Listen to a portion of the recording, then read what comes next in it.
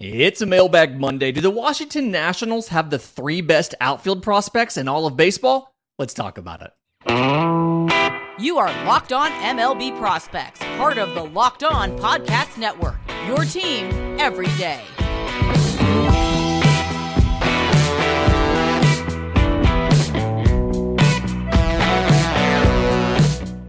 Yes, welcome on in to Locked On MLB Prospects, your home for all things minor league baseball. I'm your host, Lindsey Crosby, freelance baseball writer and podcaster. Thank you for making this your first listen every single day. We're proudly part of the Locked On Podcast Network, where it's your team every day. And today's episode is made possible by eBay Motors. A championship team is about each player being a perfect fit. It's the same with your vehicle. So for parts that fit, head to eBay Motors, look for the green check, and stay in the game with eBay Guaranteed Fit. ebaymotors.com. Let's ride.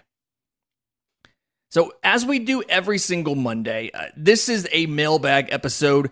All of these questions come from listeners of the show. If you have a question for a Mailbag Monday, tons of ways to get them to us. The best is probably our subtext. Links in the episode description, links in the show notes.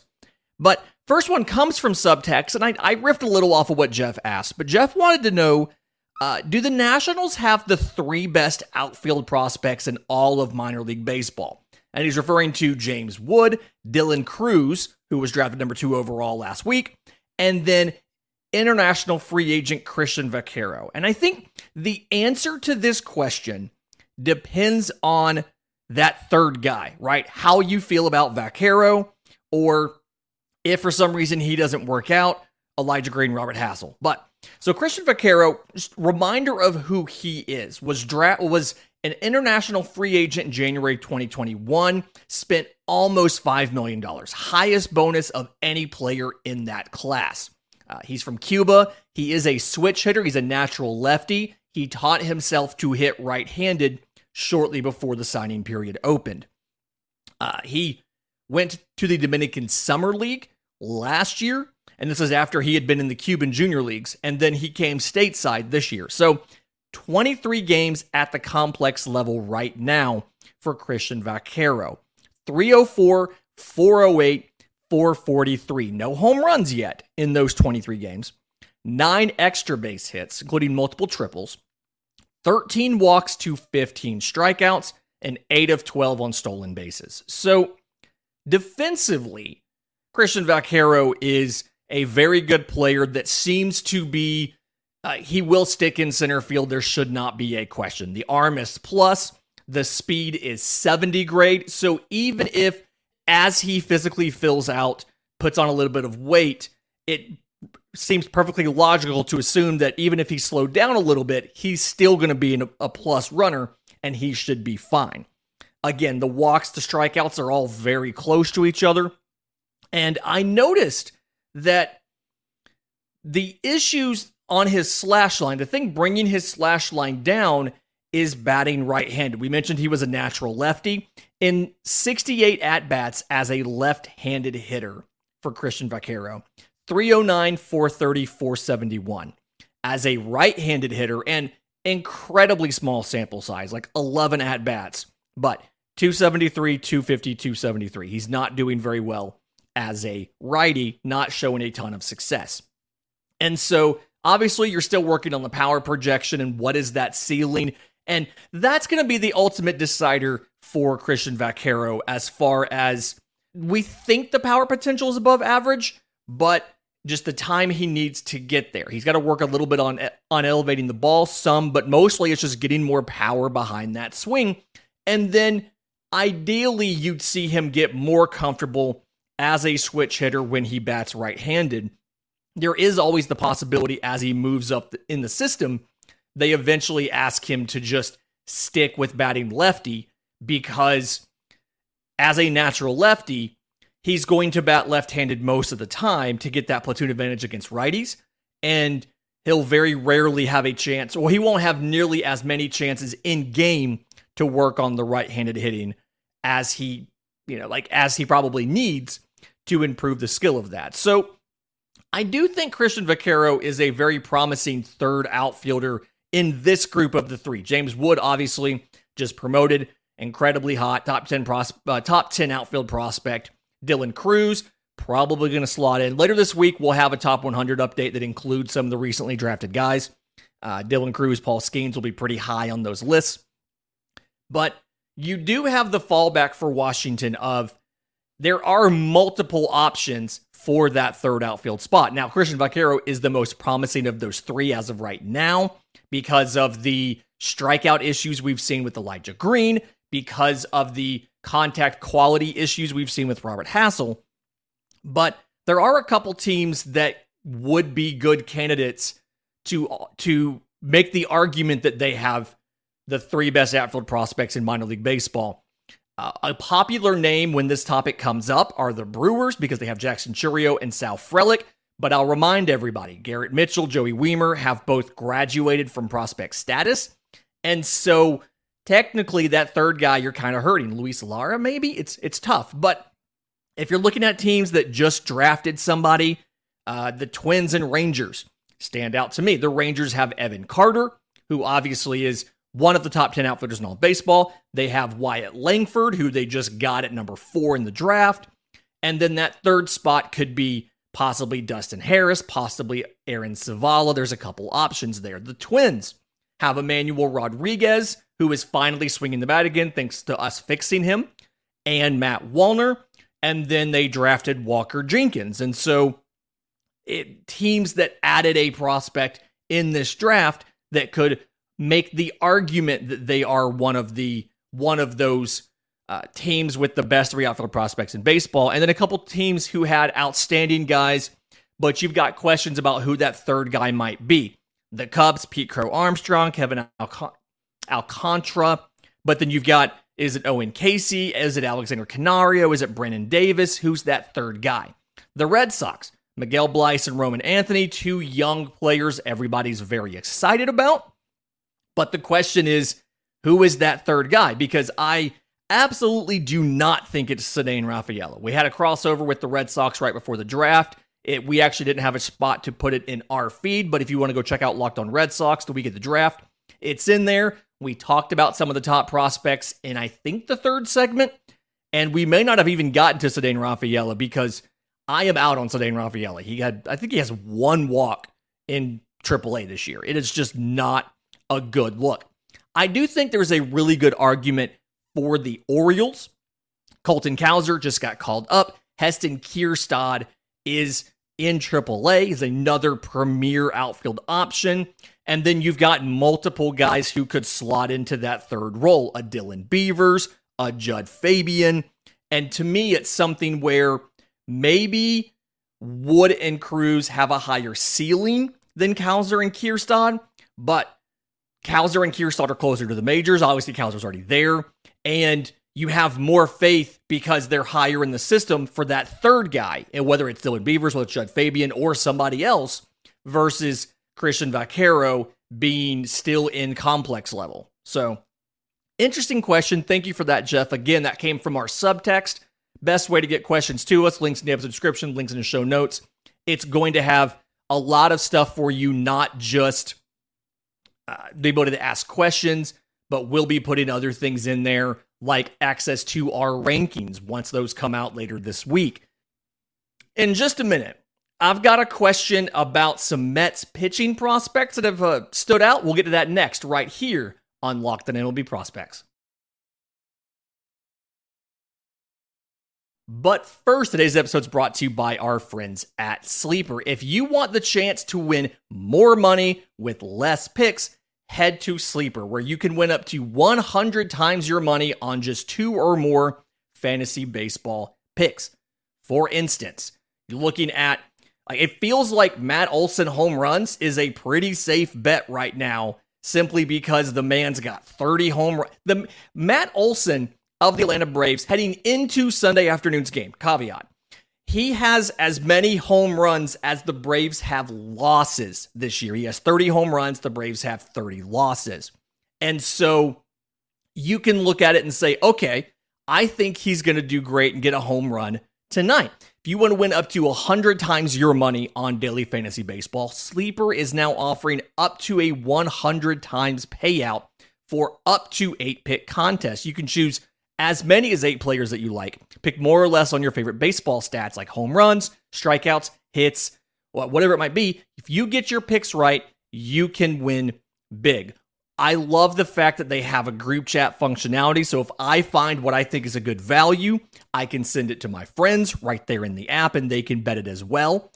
Or if I find, if a buddy of mine tells me he likes this line, I can turn around and take the other side of the projection and talk a little trash during the game as we see who had the projection right. So use promo code Locked On. You'll get up to a $100 match on your first deposit. Terms and conditions do apply. See Sleeper's terms of use for details. They're currently operational in over 30 states, so check out Sleeper today. Okay, Jeremy had a question about 2 young pitchers for the New York Mets. First one is Blade Tidwell. Second one is Tyler Stewart. And both these guys have been pretty impressive. And I like Tidwell more right now, and I'll get to why in just a second. But 2022 second rounder out of Tennessee is Blade Tidwell. 2022 sixth rounder out of Southern Mississippi is Tyler Stewart. 15 starts for Tidwell in high A. He's 6-3 with a 3.45 ERA in 70 1/3 innings, 103 strikeouts, so 13.2 per 9, 240 walks, 5.1 per 9, 7 home runs allowed. Just was moved up to Double-A. Will be making some starts there soon. And the stuff that he has is really good now that he's gotten past that adjustment period that he had to do entering the bigs. So the fastball plus fastball sits 94 to 96. He can touch 98 with it. The slider, tons of spin on this thing. It's definitely a plus pitch. Some people call it the best slider in the Mets system. Sits low to mid 80s. I'm not 100% sure simply because I do like Tyler Stewart's slider as well. The changeup is the big question mark to me. It's probably fringe to average right now. Sits low 80s. He does have a curveball in the high 70s. And really, he's got to pick one of these to be the consistent third pitch and make it better. The issues you've seen with Blade Tidwell, you can see it in the walk numbers, 40 walks in 70 innings, so 5.1 per 9. And that's related to the fastball command. Sometimes loses the fastball command and has to get that back. And then just has to get that third pitch more consistent. I'd like it to be the changeup, simply for the different movement profile. Ideally, both of them would improve, but at the very least, you have to get one of those better, and him moving up a level is going to require him to do that. Some of the adjustment he had to make before he could move up a level is at Tennessee, they were very focused on him throwing that fastball down and away.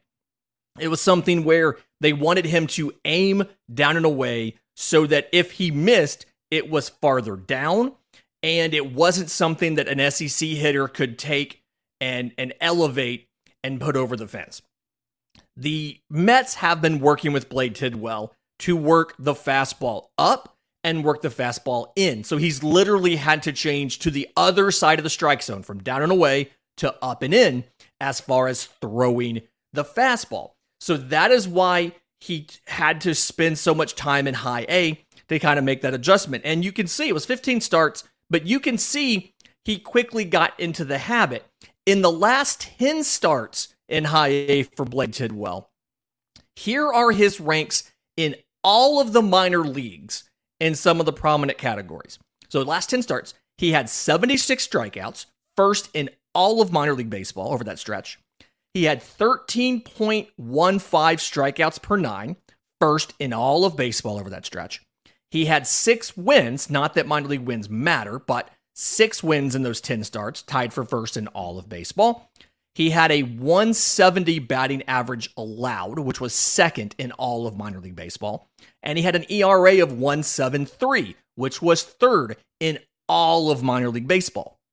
So once he got these adjustments down, once Blade Tidwell was comfortable throwing that fastball up and in versus overcoming the learned behavior of always keeping that low in the zone, it started to be even better and get him even more swings and misses and even more whiffs. Now, again, he's still working on some of the command of that. a lot of that was earlier in the year as he was working on it. But Blade Tidwell, very impressed with what he's done. And to me, is probably the number one pitching prospect for the Mets right now. I thought it was Mike Vasile a couple weeks ago, maybe right when Blade Tidwell started this streak of 10 starts with amazing results. But I solidly am on it is Blade Tidwell. He is the number one pitching prospect for this Mets organization. Tyler Stewart is the other guy that Jeremy asked about, 2022 sixth rounder out of USM, like we said. In his 15 starts between high A and double A, and he's only started double A once, so all of the rest have been in high A. But he's 4-0 with a 1.54 ERA in 81 2/3 innings, 89 strikeouts, so 9.8 per 9, to 24 walks, 2.6 per 9. He's given up 4 home runs. The thing to know about Tyler Stewart is, one, he's 6'9". And so because of that, the extension is somewhat ridiculous, right? The fastball sits mid-90s. I go back and forth between above average or plus, but it sits mid-90s. It has a lot of tailing action late, which I love. That late movement means it is hard to barrel it up. The slider is in the mid-80s. It's a plus pitch, and it's more of a sweeper. It's not completely a sweeper. It does have some of that vertical movement, so it's one of those, it's not quite a sweeper, it's not quite two-plane break. It's still mostly horizontal, some vertical movement, but it's close enough to a sweeper where I'm going to classify it as that. Again, sits in the mid-80s. Again, the sweepers usually end up being 82, 83. This is around 84, 85. And then he has a changeup that he'll throw to lefties. So against a righty, he's got the sweeper that is going away from them laterally. He's got the fastball that tails in on them late. And then he's got, for a lefty, he introduces a changeup because that sweeper is going to break in on them. So he has to try to, front door a sweeper or get them to swing on something that's coming at their back foot. It's a little bit tougher to get that sweeper, that sweepy type of breaking ball to work against a lefty, and that's part of the reason that those sweepers have some of the biggest platoon splits of any pitch. When it's moving laterally, it's a lot harder to work it if the usual thing you do with it is induce chase, but now it's breaking into a guy versus away from a guy. Either way, like both these guys, I want to see the changeup be more consistent for Tyler. If he wanted to start throwing some sort of vertical breaking curveball, I would not be mad about it. I think that would be another thing that would just give him another tool in the toolbox. But either way, Blade Tidwell, Tyler Stewart, two very promising pitching prospects. I think when you start seeing some of the re-rates, which we'll have the Baseball America July re-rate later this week, I think you may see Tyler Stewart start to become a ranked prospect in this system, start to break a top 30 somewhere. But I like Tyler Stewart as one of the better pitching prospects in this system, but Blade Tidwell still the number one for me. In just a minute, I've got a question about the two promotions by the Oakland A's, Tyler Soderstrom and Zach Gelliff, as well as some of the leaders, statistical leaders, at the midpoint of the minor league season. And we'll get to that next, right here on Locked On MLB Prospects.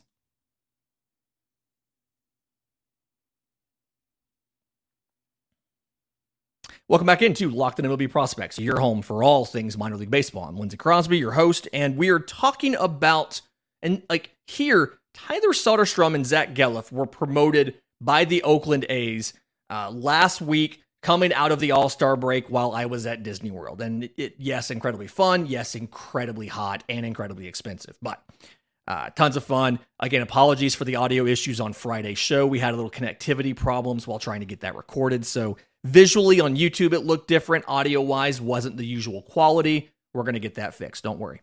So, for Tyler Soderstrom, 2020 first rounder out of high school. And both him and Gelliff have been in AAA all year. The Las Vegas Aviators were a big fan. They sent us a couple different hats. We love, therefore we love the Las Vegas Aviators. Minor league teams, if you need our contact information to ship us hats or merch or whatever it may be, hit us up on Twitter. DMs are open. So both these guys, 69 games in AAA. And for Soderstrom, 254, 303, 536, 20 home runs, 37 extra base hits, 20 walks to 84 strikeouts, 1 stolen base, and 1 attempt. In the bigs, as of time of recording, so not counting what he does on Sunday's game, he is 2 for 7 with a walk and a strikeout. The thing for Tyler Soderstrom, he's caught one time, he's DH'd one time. Defensively, he doesn't necessarily feel like he's ready at catcher. Now, thankfully, you have Shea Langoliers. He is going to be your everyday catcher. Soderstrom really feels like he's going to be a backup catcher. He'll play some first base. He'll DH some for you.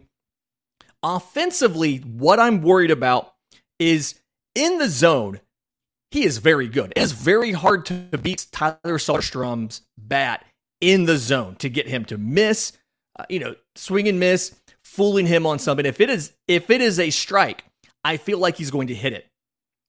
But, there's always a but. His plate discipline is not very good. You can get him to chase. And it's the thing where, the pitch recognition's not bad, but he still pulls the trigger, even though it's maybe not necessarily a strike. He can recognize, it's a breaking pitch, but I'm still going to swing at it. And so when he connects, it's tons of power. I mean, his average exit velos are in the 90s. It's some of the best power in that system. Obviously, 20 home runs, 37 extra base hits. But he's also struck out 27.6% of the time. And I worry that when he moves to the bigs, or he is in the bigs now, he's going to struggle, at least initially. And you can look at what he seems to do every time he gets promoted and starts a new level. He starts off pretty slow. Last year, when he got to high A for the first time, or 21, when he got to high A for the first time, he hit 159 and struck out 1/3 of the time in April. Now, he fixed it. He turned it around. He went to Double A the end of the year and then finished up in Triple A and then spent all year this year in Triple A. But it's every time he goes to a new level, it feels like he struggles. And it's because the pitchers are at the next level of being able to command a pitch on the edge, on the black, getting him to chase, getting him to commit to pitches that aren't drivable. And so I feel like Soderstrom's going to struggle at the major league level. He's 2 for 7, small sample size, but it feels like there's an opportunity if you're a dynasty person, maybe once he's up and he struggles a little bit, to go out, especially if they send him back down, to go out and buy him. I understand why they have him up. They want him to develop and work on this stuff now so that he can be a contributing member of the major league roster next year as they, I guess, try to get closer to contending. For Zach Gelof, also 69 games, a little bit of a better slash line statistically. 304, 401, 529. There's your 3-4-5 slash line we talk about. 12 home runs, 34 extra base hits, 41 walks, 286 strikeouts, 20 of 25 on stolen bases. Defensively, he's a second baseman. He played third base at Virginia, but he is better suited to be a second baseman. The accuracy of the arm sometimes didn't always work out. He has played a little bit of center field in the minors, like Double A. He played it just a little bit. I think that could be an option. Maybe a left field, a right field, something like that. But for now, it's definitely a second base profile. Power-wise, doesn't have the same ceiling as Soderstrom, right? He can pull stuff for power, but really his thing is contact to all fields. He has to make sure that he doesn't hit too many ground balls. It's a pretty flat swing, so it's kind of set up for a line drive swing, right? Again, he can power balls, or he can pull balls to hit home runs, but he's at his best when he's hitting line drives. And the thing that he's going to have to work on, he also had a high strikeout rate, 27.9%. And so he's going to have to work on the chase. And then specifically, he's going to have to work on not telegraphing that first pitch swing. He seems to like to swing at the first pitch a lot. That is a tendency that a major league advanced scout will pick up on, and they will throw you junk on the first pitch and get him to chase and get into a disadvantage count right away. So work there for Zach Gelof. I feel better about his short-term fit simply because he again, high strikeouts, just like Soderstrom, but he walked 13.3% of the time. He walked twice as much as Soderstrom, 6.6%. So I feel like the transition's not going to be as bad. And so far, again, before Sunday's games, he's 2 for 8 with a double, a triple, an RBI, and 2 runs scored. He's stolen 2 bases and struck out 1 time. So he's having a little bit more immediate success, and it feels like his game is a little bit, while Soderstrom may have the higher ceiling, Gelf has almost a higher floor as a newbie to the major league level. Real quick, we just passed the midpoint of the minor league season, so I wanted to kind of go over real quickly some of the statistical leaders to kind of keep an eye on. For home runs, Yanquiel Fernandez of the Colorado Rockies has 22. He is the leader as we get into the second half of the minor league season. For stolen bases, Tampa Bay's Chandler Simpson has 66 stolen bases in 76 attempts. For OPS, the highest figure is Colson Montgomery of the Chicago White Sox in 71 at-bats. He has a 1256 OPS. Now, if you limit that to 250 at-bats or more, so taking out the time that Montgomery missed and saying guys who've been around for a full season, Luken Baker of the St. Louis Cardinals, who fell off of prospect ranking lists, he got back on it this year by mashing a ton and got a brief call-up to St. Louis. With his 251 at-bats, he has an OPS of 1,057. And for slugging percentage, Baker is second because Christian Encarnacion Strand of the Cincinnati Reds has a 637 slugging in his 278 at-bats. They've worked him a little bit in some corner outfield spots, trying to figure out, can they get him to the bigs sooner? Because now that Votto is back, Votto is playing first base or DHing. They're trying, Spencer Steers played some left field. They're trying to figure out where they can put everybody to have a chance to play.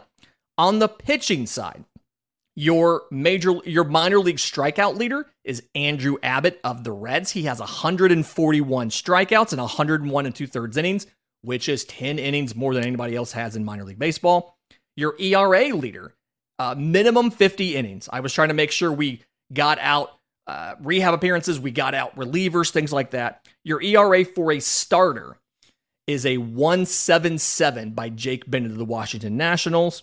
And again, minimum 50 innings pitched. Your lowest whip, walks plus hits per inning pitched, is Max Radjic of the St. Louis Cardinals with 0.84.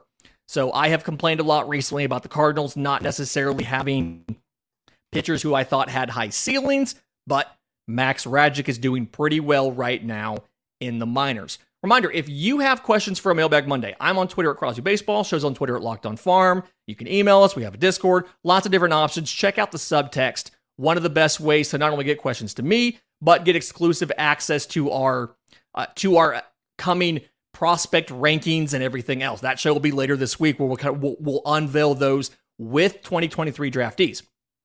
Until next time, remember, it's always a great time to pay a minor leaguer.